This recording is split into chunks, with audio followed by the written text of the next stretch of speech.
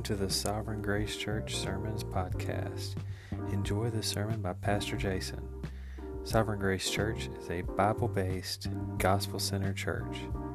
Please enjoy.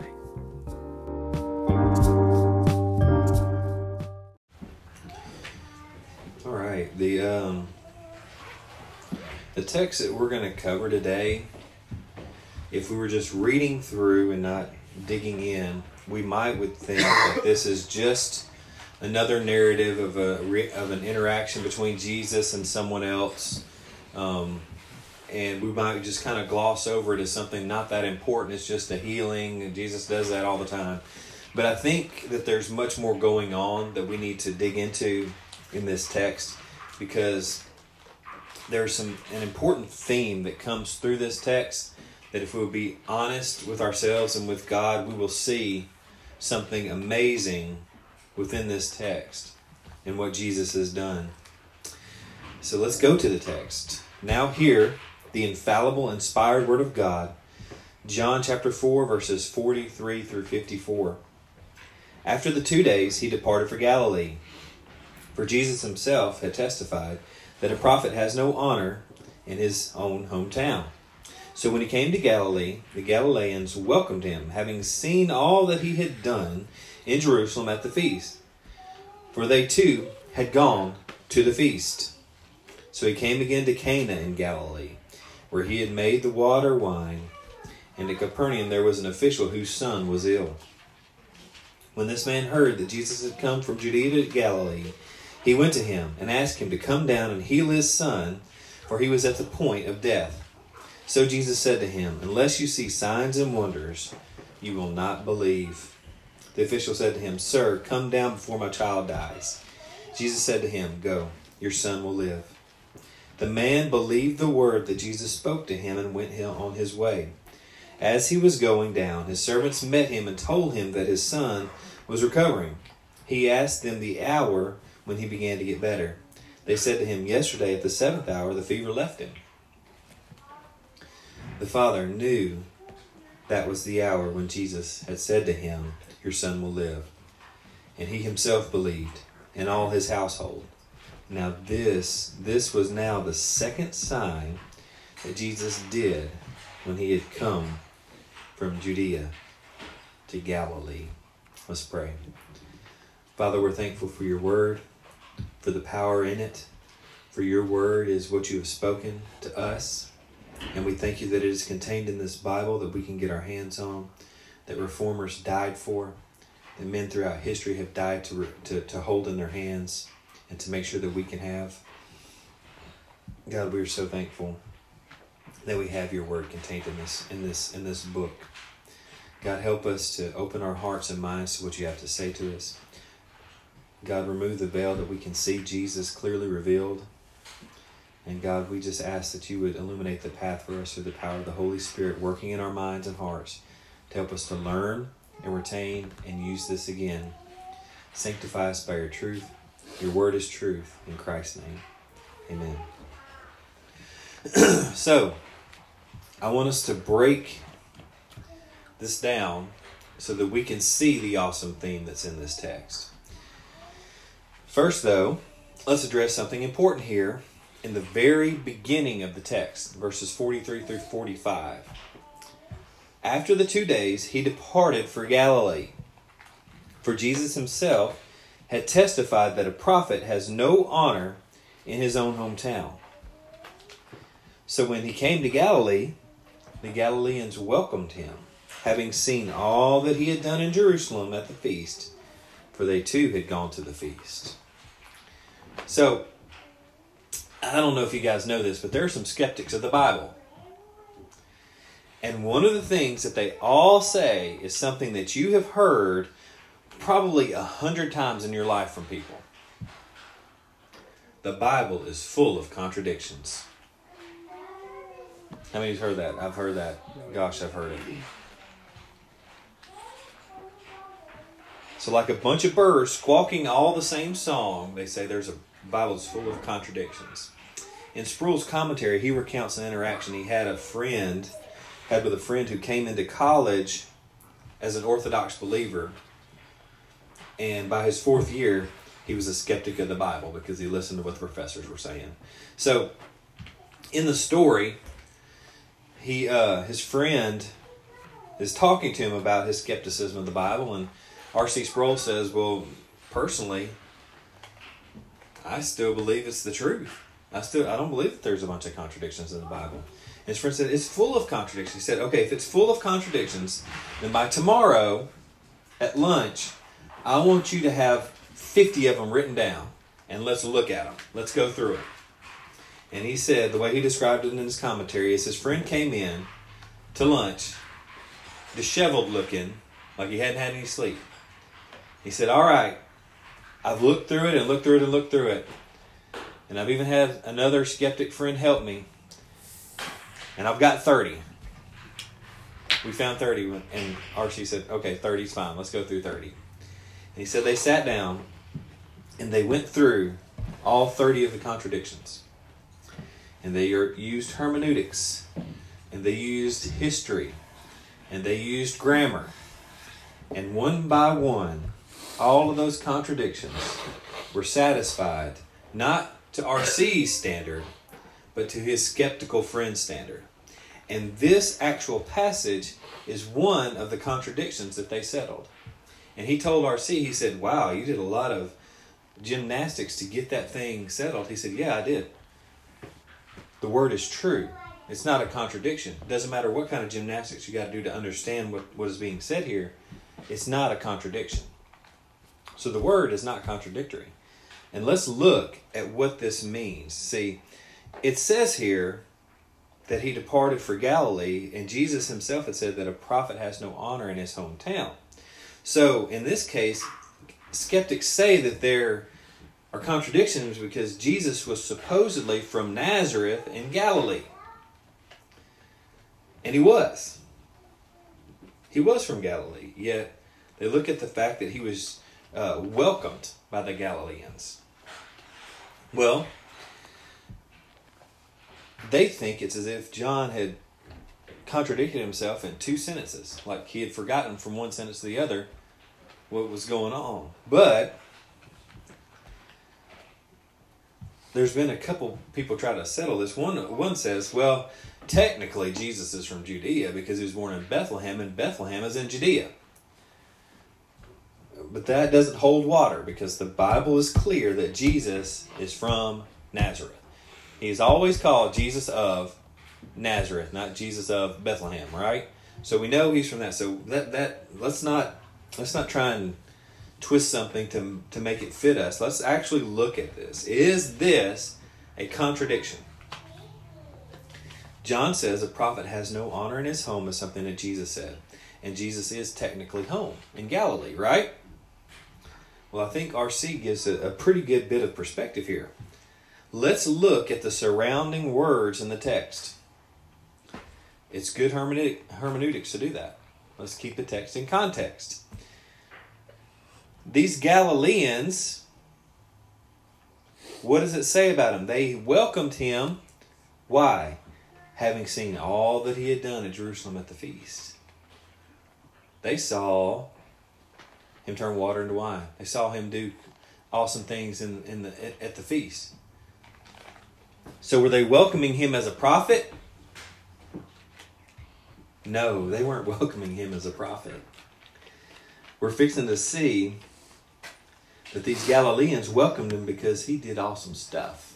Yeah. And the next interaction that we're going to see kind of points to the motivation behind that good reception. They were wanting the stuff. They were following after the signs and the wonders. Let's draw a contrast that we need to see here, okay? Because we need to understand why John would put that and see that the Galileans welcomed him because of what he had done. Jesus was just leaving Samaria after having stayed there for a few days. He stayed with that group of people who were considered worse than just Gentiles by the Jews because they had mixed Jews and Gentiles. So they were even worse than the regular old Gentiles.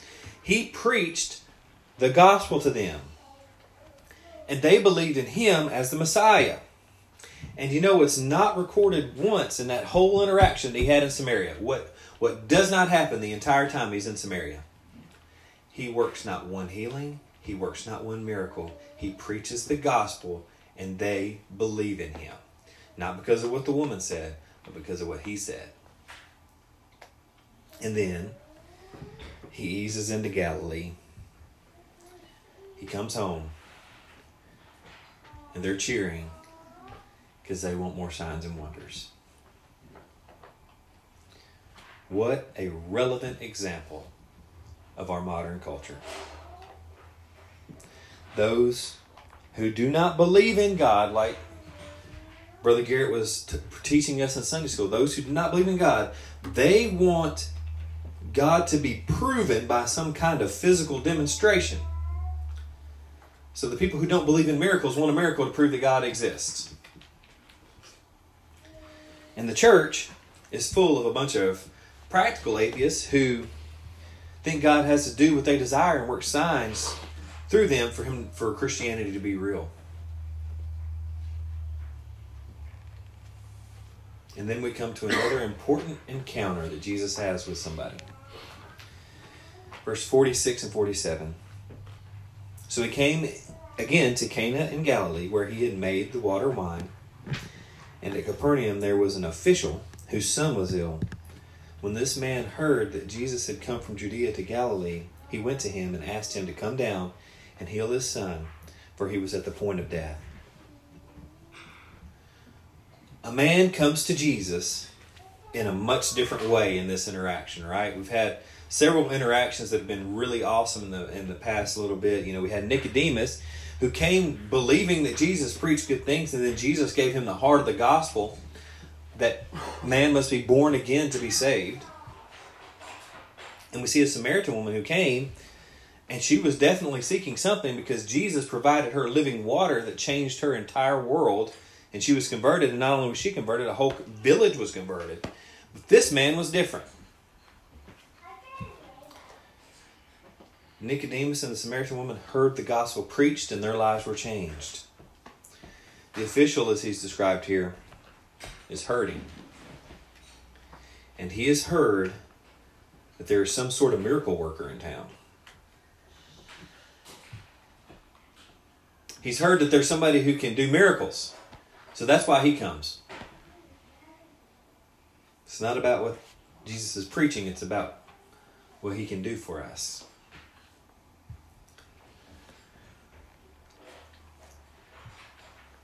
That's why he comes to Jesus. He doesn't seem to care who Jesus is. He just wants his son healed. Jesus answers the man in a way that may seem kind of mean to us, but it has a purpose. You know, we talked about here how he had come into his home in Galilee and they had welcomed him. So most of us, if we came into a place and we were cheered and yelled for, we'd be in a pretty good mood. But this man comes and asks him to heal him. What does Jesus say? He says it in verse 48. So Jesus said to him, unless you see signs and wonders, you will not believe.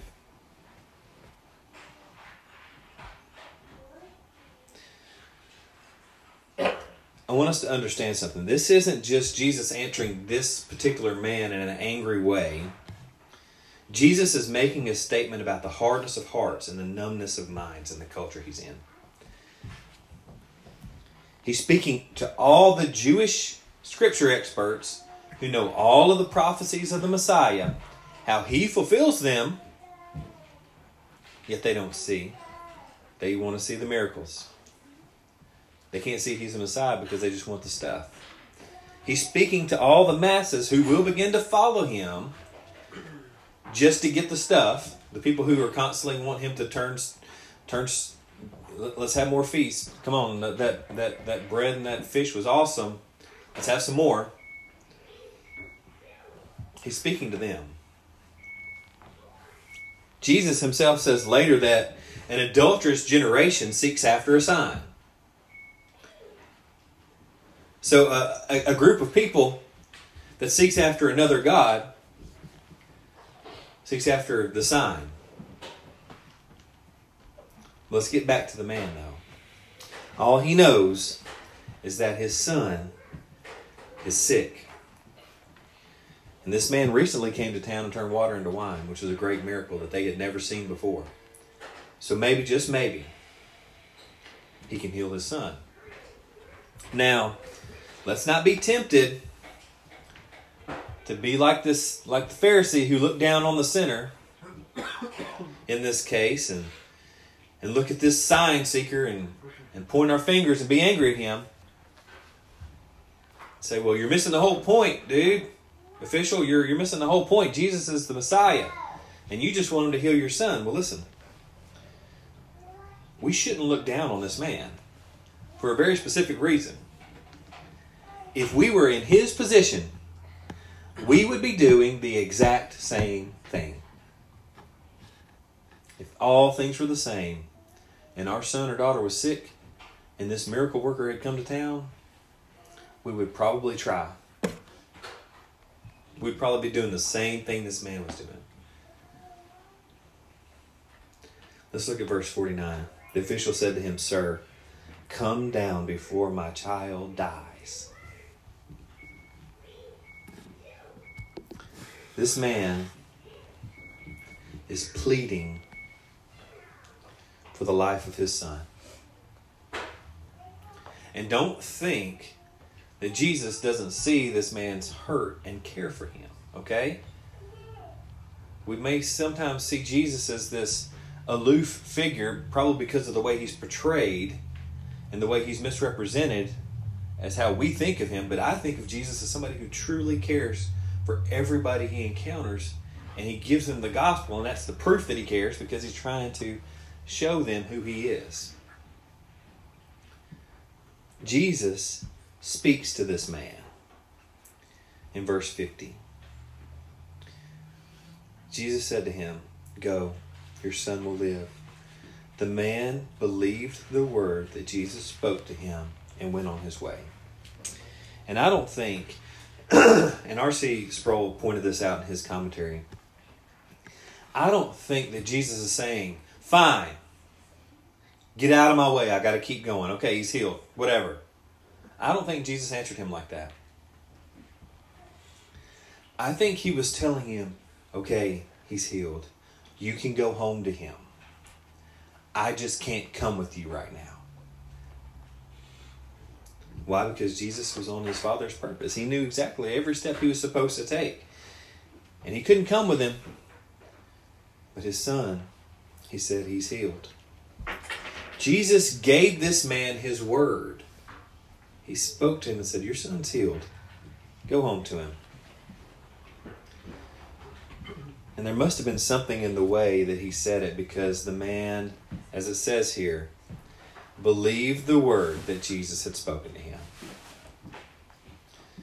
It wasn't like recently when I called Capital One 3 times in 2 days because I had sent them a pretty large check to pay off our car note, and I was making sure they got it. And even though they told me, "Yeah, we got it," I made sure by 3 calls in 2 days that they got it. Until I saw it go off of my account, I kept calling. This man didn't do that. Jesus said he's healed, and what did the man do? Okay. He turned around and he walked back, and he believed what Jesus had said. This man believed the promise that he was given by Jesus. Let's read verses 51 and 52. As he was going down, his servants met him and told him that his son was recovering.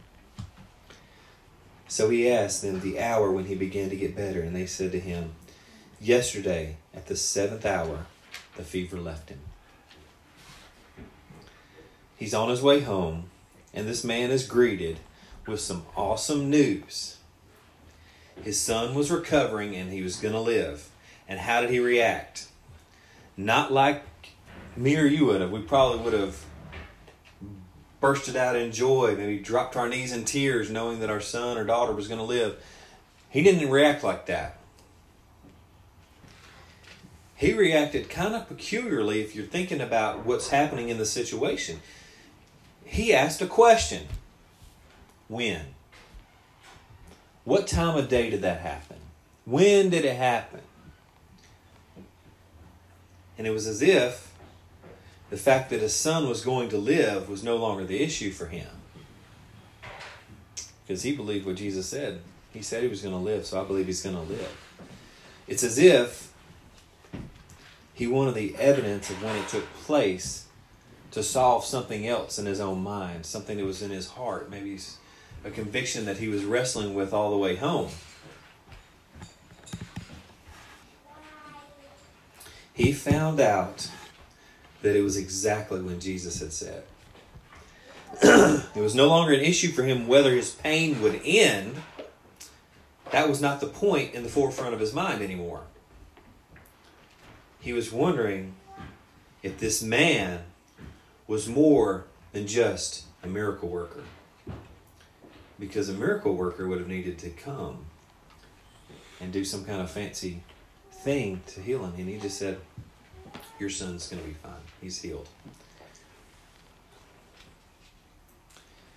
It brings us to the most important point of the text. The key verse of this entire interaction is verse 53. Verse 53 says, the father knew that was the hour when Jesus had said to him, your son will live. And he himself believed, and all his household. Jesus gave the man his word, and it happened exactly as he had said, exactly when he had said. Let's look at the result of what happens because of that. He believed in Christ, and so did the rest of his household. That's what that word believed meant.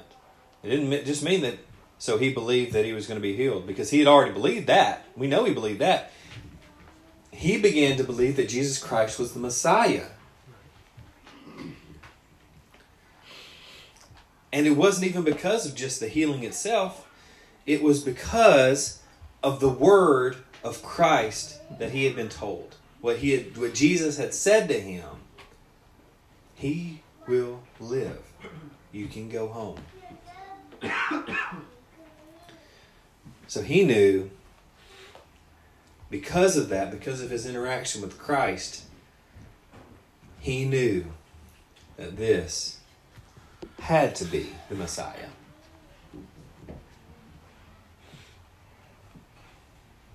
And because of that, his whole household was converted. So he became a family shepherd to his home. And his kids, his wife, his servants, everybody was converted because of him. There's a theme in that, right? Seems like every time Jesus is revealed as Messiah, the person he's revealed as Messiah to can't help but tell everybody else about him. Isn't that an interesting quality of Christ? Let's read verse 54, because make no mistake, this verse is important. Verse 54 says, this was now the second sign that Jesus did when he had come from Judea to Galilee. John is telling us this is the second sign. What was the first? Water to wine. What's happened in between that? Nicodemus' heart has been changed. The Samaritan woman's been changed. A whole town in Samaria has been changed. And not one miracle worked in that town. The first 4 chapters of John are full of conversions and awesome life-changing events for people, and even for a whole village, as we saw. Yet there have only been 2 miracles. There are whole sects of Christianity that believe that miracle signs and wonders are the only way to change lives. They believe it's the only way to get people saved is to work signs, wonders, and miracles. As we can see with our friend who lengthens people's legs. That's how he shares the gospel. The gospel's not involved in that situation. It's parlor tricks.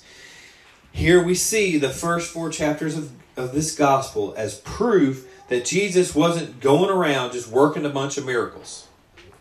He's not just a miracle worker. Does he do miracles? Yes, he does miracles. He did great miracles. But he did them for one purpose.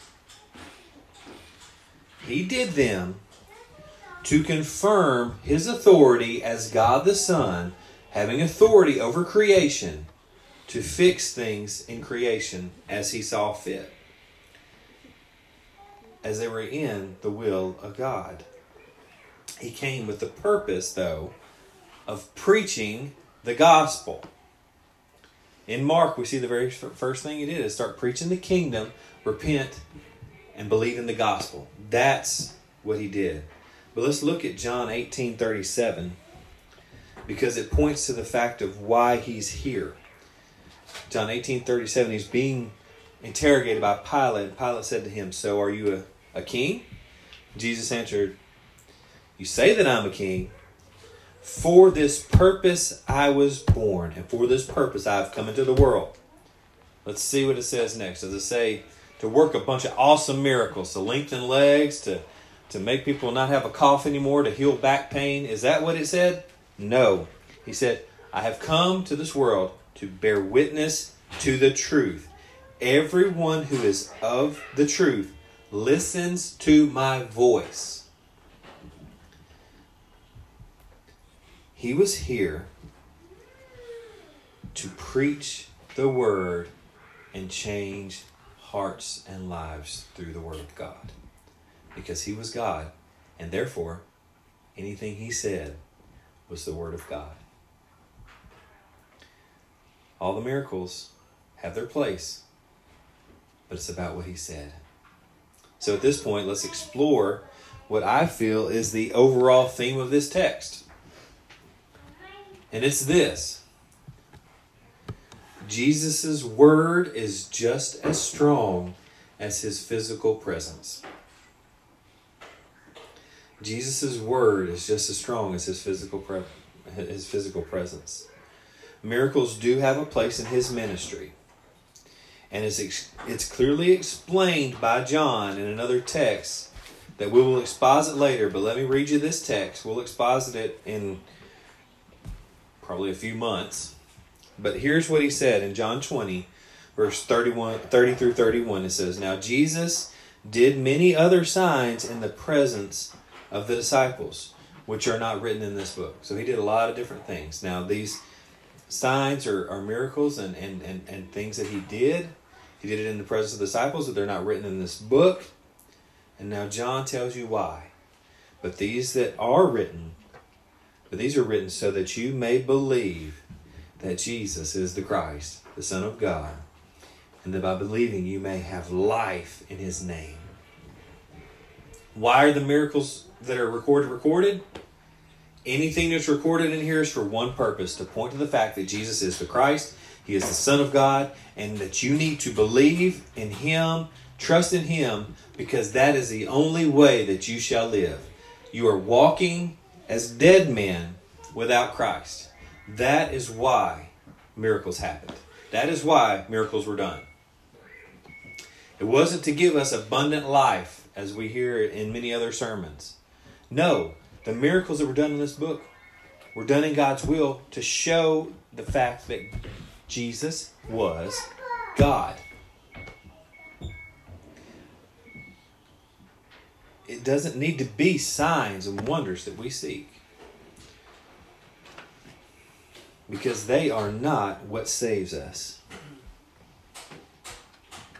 That's the stuff. We don't need the stuff. We need the Savior. We need to seek the Savior, to know him. To know him better is the greatest purpose of our lives. To know him, who he is. We believe, listen clearly, we do believe that God can heal, and he can work a miracle if he chooses to. Why? Because he is God, and God can do whatever God wants to do.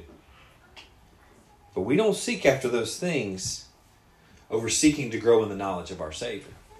We don't seek after the miracle. We don't seek after the prosperity in order to be happy and joyful in this life. Our great joy in life is the knowledge of the Savior that we have revealed in the Word of God, that we can see daily, that we can renew our mind to, always, constantly. We can have our minds renewed to the Word of God. And what does that point to? What does the Holy Spirit point us to? It points us to the Word, which points us to the Savior.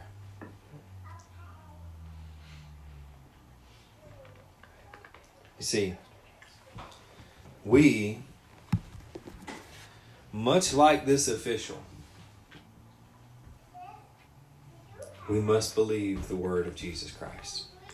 We must believe what he says. Because here's the thing, and we've talked about this a lot recently, because many of us have been going through things, and there's been loss in this building, there's been struggle in this building, there's been suffering in this building for some. Physical, mental, emotional. We must seek after Christ and not after prosperity and healing and miracles.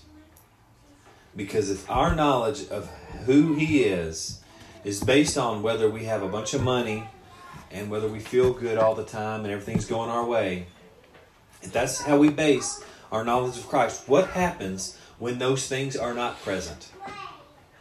If he's good when we're getting all the stuff we want and we're having the money, what about when we're not? Is he good? I see here, contained within this word, that there's times of suffering, there's times of famine, there's times of persecution. The early church was constantly being killed, yet we see one major theme throughout it. God is redeeming his people, and Jesus Christ is the one who did the work to redeem. And God is good. But what if it doesn't feel good? What if I don't get all I want in this life? You aren't promised to get all you want in this life. You are promised, much like Brother Jesse read this morning, that the sufferings of this world will pale in comparison to the great promise that we have, that one day the perishable will go away and we will put on the imperishable body, glorified in Christ, without sin, without pain, without suffering, without mental torment, without any of those things. One day we will be glorified. That's the Christian's great promise. We were never promised awesome things all the time in this life. In fact, Jesus said, in this life you will suffer. Take heart, because I've overcome the world. These scriptures in this book are written down that we may believe in Christ. That's why we have them. Not to twist them to fit our agendas. We have these so we can know who Christ is better. This is his book. And I like how Michael Horton puts it of the White Horse Inn. This book isn't about us and Jesus plays a supporting role. This book is about Christ, and he has accepted us into his story. That we are part of his story. We are the redeemed. We are the elect. We're the ones that he has saved. So we're accepted into his story. It's not our life story and we get to let Jesus and God be supporting roles. No, this life is his to live, and he lives through us if we are in Christ. We have taken on his righteousness, and he has taken away our filthiness. These scriptures are written that we may believe in the real God of the Bible. God the Father, creator of all things. God of the universe for all eternity. God the Son, God of all things, God of all eternity, present in creation and incarnate in the body, in the person of Jesus Christ, doing the work to redeem the people of this world and saving us from forever hell and damnation. God the Holy Spirit, not some force that gives us the chill bumps. God the Holy Spirit who lives in us, sanctifying us, pointing us back to Jesus, teaching us the Word, helping us daily to walk in this life in a way that pleases the Father. We read this Word to know Him and to trust that what He says is true, just like the official did. Not some supernatural powers. How do we know that? Well, look at the example of the official. By the time the official had gotten close enough for a servant to meet him, he was no longer thinking about, oh, it's going to be an awesome miracle if my son, if he could just make it. He doesn't whoop and holler. He says, what time did it happen? Why? Because his mind has probably been wrestling with something else. And that is, a miracle worker could never do what he's saying he could do. And I believe he said, because you see, we don't know what else he said to the man. We don't know what else the man heard when he was in the presence of Christ, who is most likely preaching the gospel.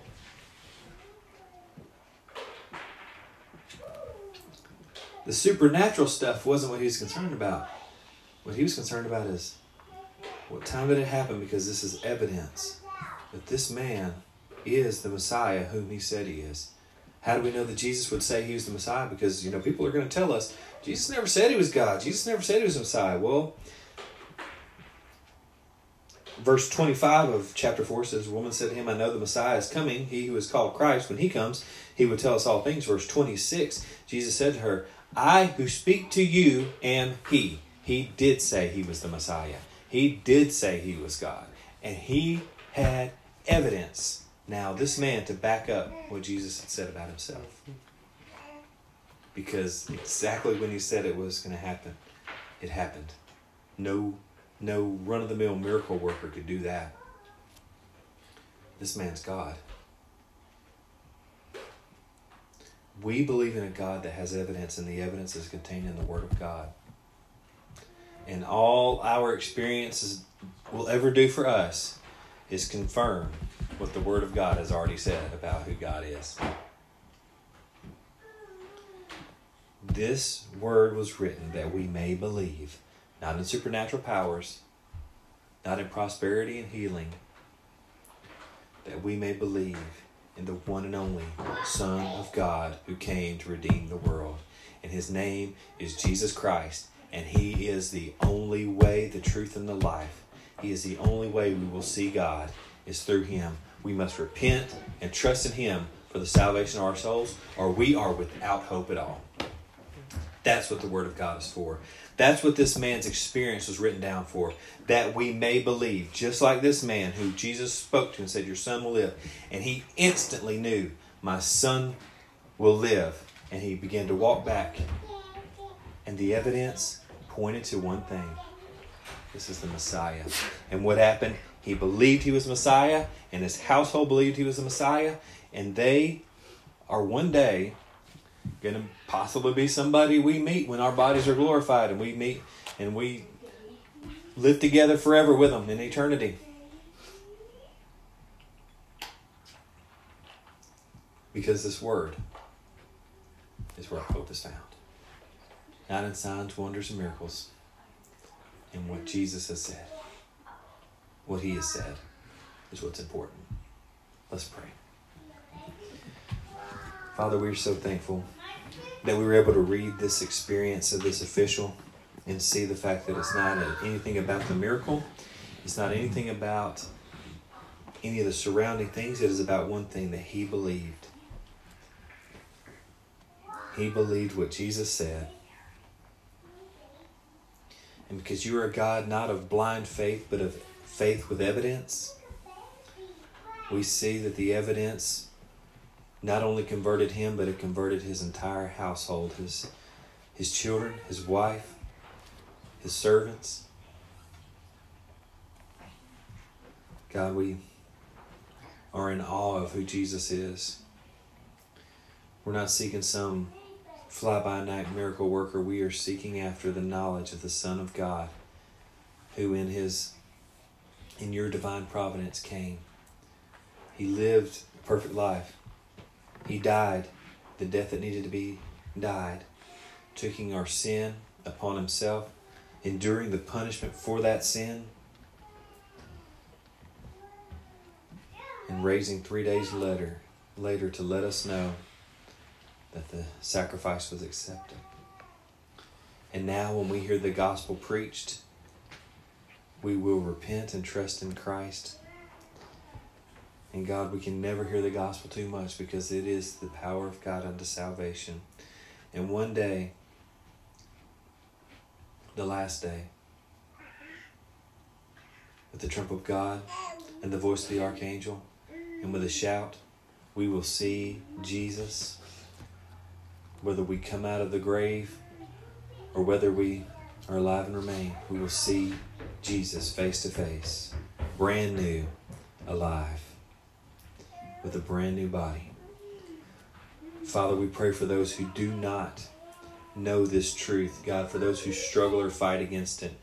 God, let this truth be a rock in their shoe, that they may not let it go. They must know more. God, that you would convict their hearts, that you would regenerate their hearts, take out the heart of stone and give them a heart of flesh.